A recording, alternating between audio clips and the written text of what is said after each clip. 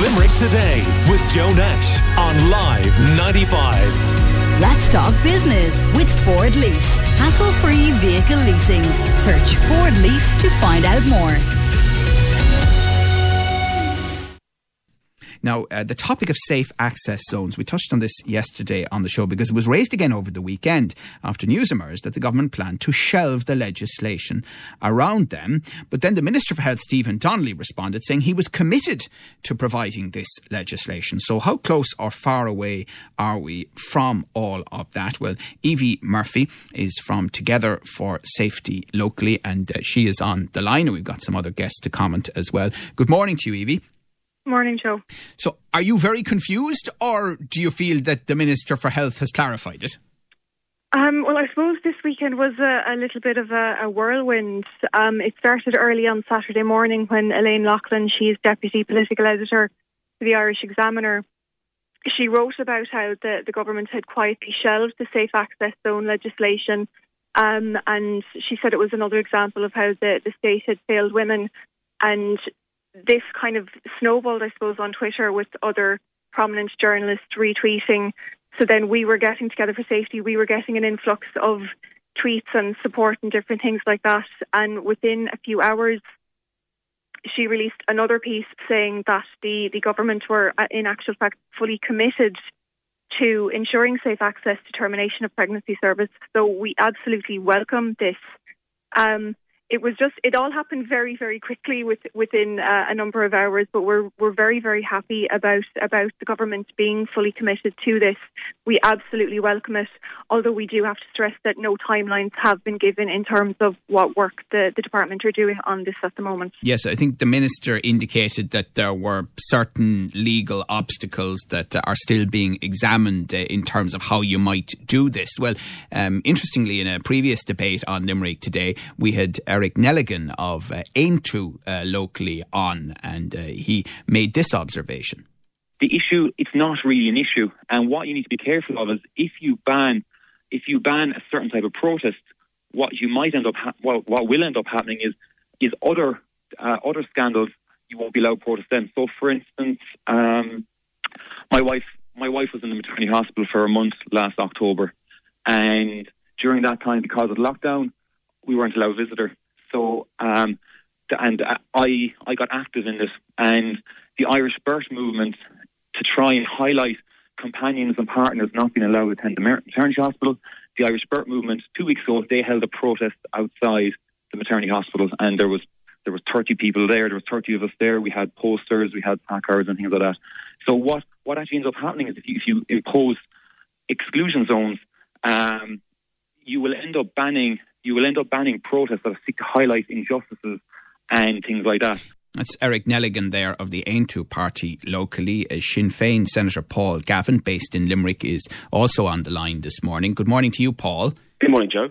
Does Eric Nelligan have a point there about the complications around this? I don't think so, Joe, to be frank with you, no. I mean, let's be clear. Aintree are an anti-choice party. They campaigned vigorously to keep the constitutional amendment in 2018.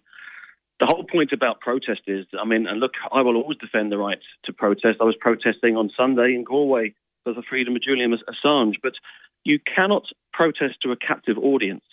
And the point is that women should be entitled to access healthcare in safety and in privacy without fear or intimidation. And to be clear, unfortunately, that's what's happened over the last couple of years. And what we need is just action from this government. It was promised by Simon Harris. It's in the programme for governments. I was very worried on Friday when the government, or when the Irish Examiner broke the story about the fact that they were planning to shelve this legislation. And I want to pay tribute to Together for Safety and campaigners across the country who really did force this U-turn. But I'm concerned in terms of a lack of a timeline for this legislation.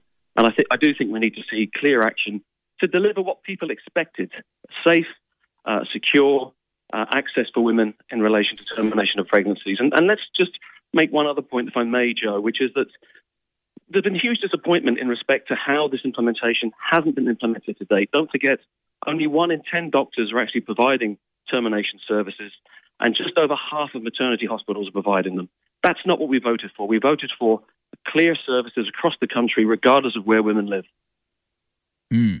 But the point being that we are going into a review phase of the overall legislation. It was legally mandated. Do you think, Paul Gavin, that we could see a refighting of the whole debate again?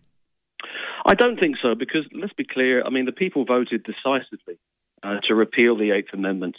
So now we just need to make sure that that decision is implemented in law. So no, I don't think we have to fear anything like that. But I think the people out there, and certainly the ones who have been contacting me, are very clear. They want to see this safe access zone legislation introduced. It was promised at the time. Indeed, my colleague Louise O'Reilly actually had an amendment to the original bill, and she was persuaded by the government at the time. There's no need for this. We'll put that legislation in place soon afterwards. So we took the government at its word. They just need to deliver what's in the programme for government, what's expected from them, from the people of Ireland, in line with the vote we took 3 years ago. Right. Niall Collins is Limerick Fianna Fáil TD and Minister of State in the current government. Good morning to you. Can you explain why this has been held up and why there seems to be this confusion now between what the department is saying and what the Minister for Health, Stephen Donnelly, has said? Yeah, well, first of all, I think the article by Elaine Loughlin was completely incorrect, and I was glad that she moved quickly to clarify it and to correct. Well, I don't want to get into that other than to say that she obviously had sources for the first article, and then there was a response from the government, and here we are where we are. So what's the story? Well, hang on a second. Obviously, her sources were incorrect. And, she is the deputy editor of a newspaper. No, I'm not. Sorry. I'm not going to allow you to get involved in attacking a journalist that isn't here to defend herself. So just let's move on to the substance of this. It hasn't happened yet. Why not? Yeah. Well, I'm not attacking anybody, Joe. I'm just stating the fact. Okay. Well, can we get on to the substance of it, please? We can. We can, of course. Everybody needs to calm down. And the substance of it is this. There is no change here. The legislation is in the programme for government, as Paul Gavin has outlined, and the legislation will be brought forward by government, and it will be enacted by the government. I spoke to the Minister for Health yesterday in relation to this, and that's exactly what he confirmed to me, and that's exactly what his intention is. And he's also commenced this week the review of the 2018 Act, which was committed to 3 years ago. There was a commitment to have a 3-year review. He is engaged with all of the civil society groups in relation to this. And on your first point, what's the timeline? Did the Minister give you that for introducing the amending and relevant legislation? He didn't. And I specifically asked him that. He wasn't able to give me that. And I understand that's obviously an outstanding issue that people will have concern about. But certainly I will undertake to keep the pressure on the Minister and on the government to meet this commitment within the programme for government. But did he explain to you why he couldn't give you a timeline? He didn't. He did say that there are some practical difficulties in terms of the implementation of the legislation, and they have to be worked through by the Attorney General. And I think, that's pretty well known within both our contributors here have voiced those issues in relation to, peaceful right to protest. But I think it goes a little bit further, Joe. It's my own personal view.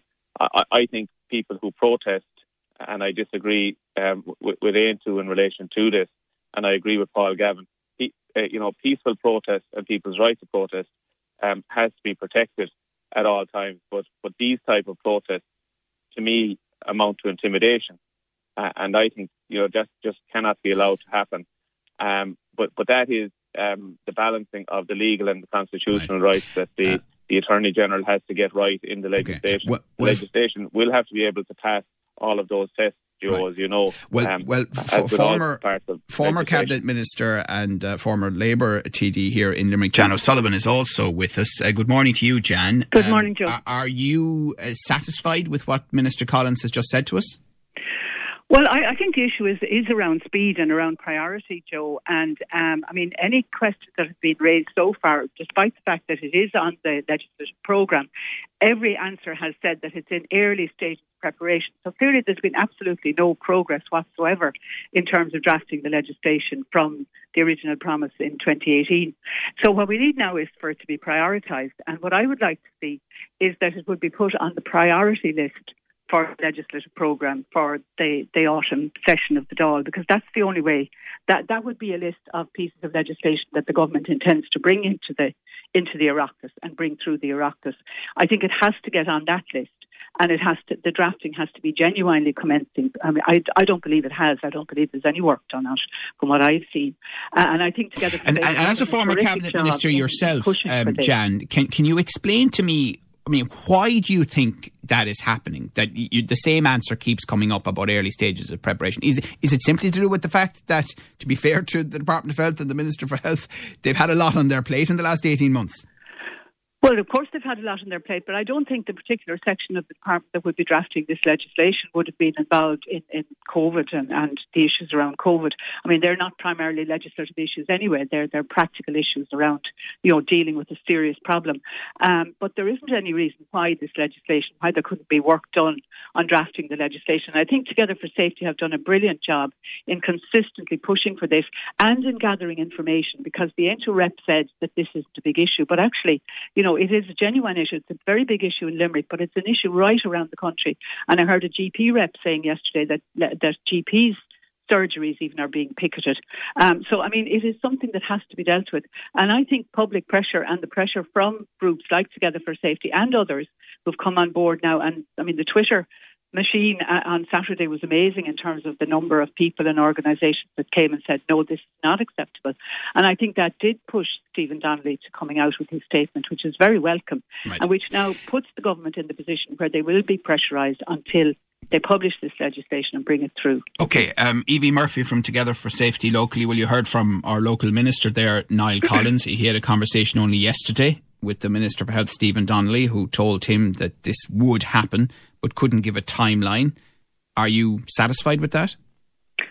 Well, obviously we would like a timeline. Again, just to say that we do welcome that the department are fully committed, and we understand that it is a very delicate situation in the sense that there are some competing rights here. So we are actually drafting legislation ourselves at the moment. So we are working closely with a number of government representatives for a kind of a cross-party approach, similar to what we had in repeal.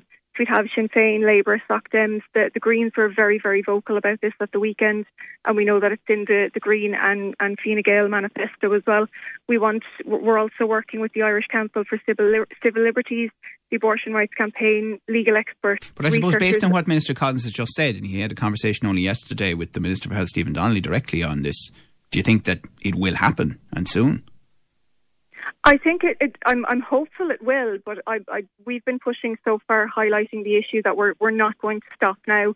So we are drafting this legislation. We have been in contact with Minister Donnelly ourselves to introduce ourselves, let him know the work we're doing, and to let him know that we are working with a number of stakeholders and legal experts, and that we feel that it's very, very important to find the balance and ensure the right to protest is protected and the right to access healthcare and dignity and privacy. OK, Minister of State Niall Collins, just before you go on one other subject, papers are full of pretty worrying figures this morning in terms of the increase in COVID numbers overall. The numbers in hospital, well over 200, the numbers in ICU, over 30, and trolley problems, not in UHL and Duradoyle, but around the country. But the government is saying that you're going to push ahead with a reopening and a setting out of the plan by the end of this month. Are these contradictory? No.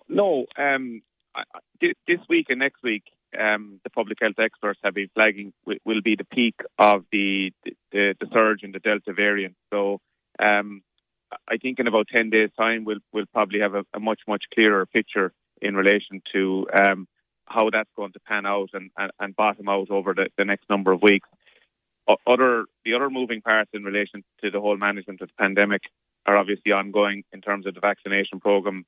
12 to 15-year-olds being rolled out, particularly pre the return to school, to try and have as many people vaccinated as possible. It was predicted that we would have an increase. Thankfully, that hasn't impacted on our hospital services in terms of admissions for COVID-related illness. There has been some increase, but not a huge increase. But look, but it is having an impact. I mean, there are visiting restrictions in place at UHL, for example. Oh, absolutely, and that's part of the hospital's response in terms of managing the whole COVID environment.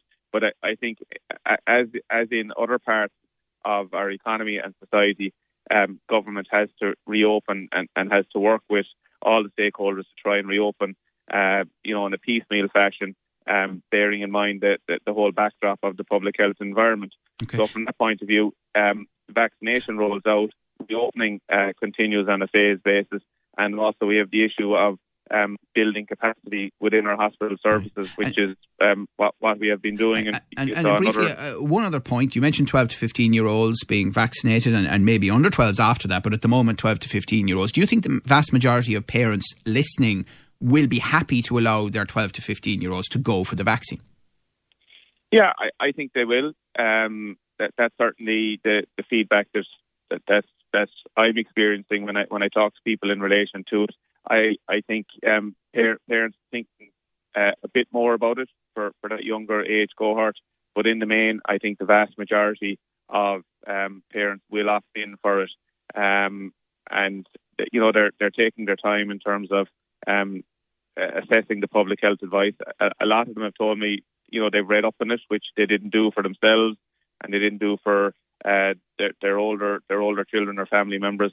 So they're taking a little bit more of an informed decision, would be how I would describe the general approach by people to it. But in the main, I think there has been a very positive reaction to it, and that was also the experience with the 15 to 18 cohort in terms of the walk-in clinics which were held recently at Patteswell in the racecourse in Patteswell. There was a very, very strong attendance from younger cohorts of that. OK, Minister of State Niall Collins, Fianna Fáil TD here in Limerick, thank you. Thank you to former Labour TD and Minister Jan O'Sullivan, current Sinn Féin Senator, Limerick-based Paul Gavin, and Evie Murphy from Together for Safety locally. Limerick Today with Joe Nash on Live 95. Let's talk business with Ford Lease. Hassle-free vehicle leasing. Search Ford Lease to find out more.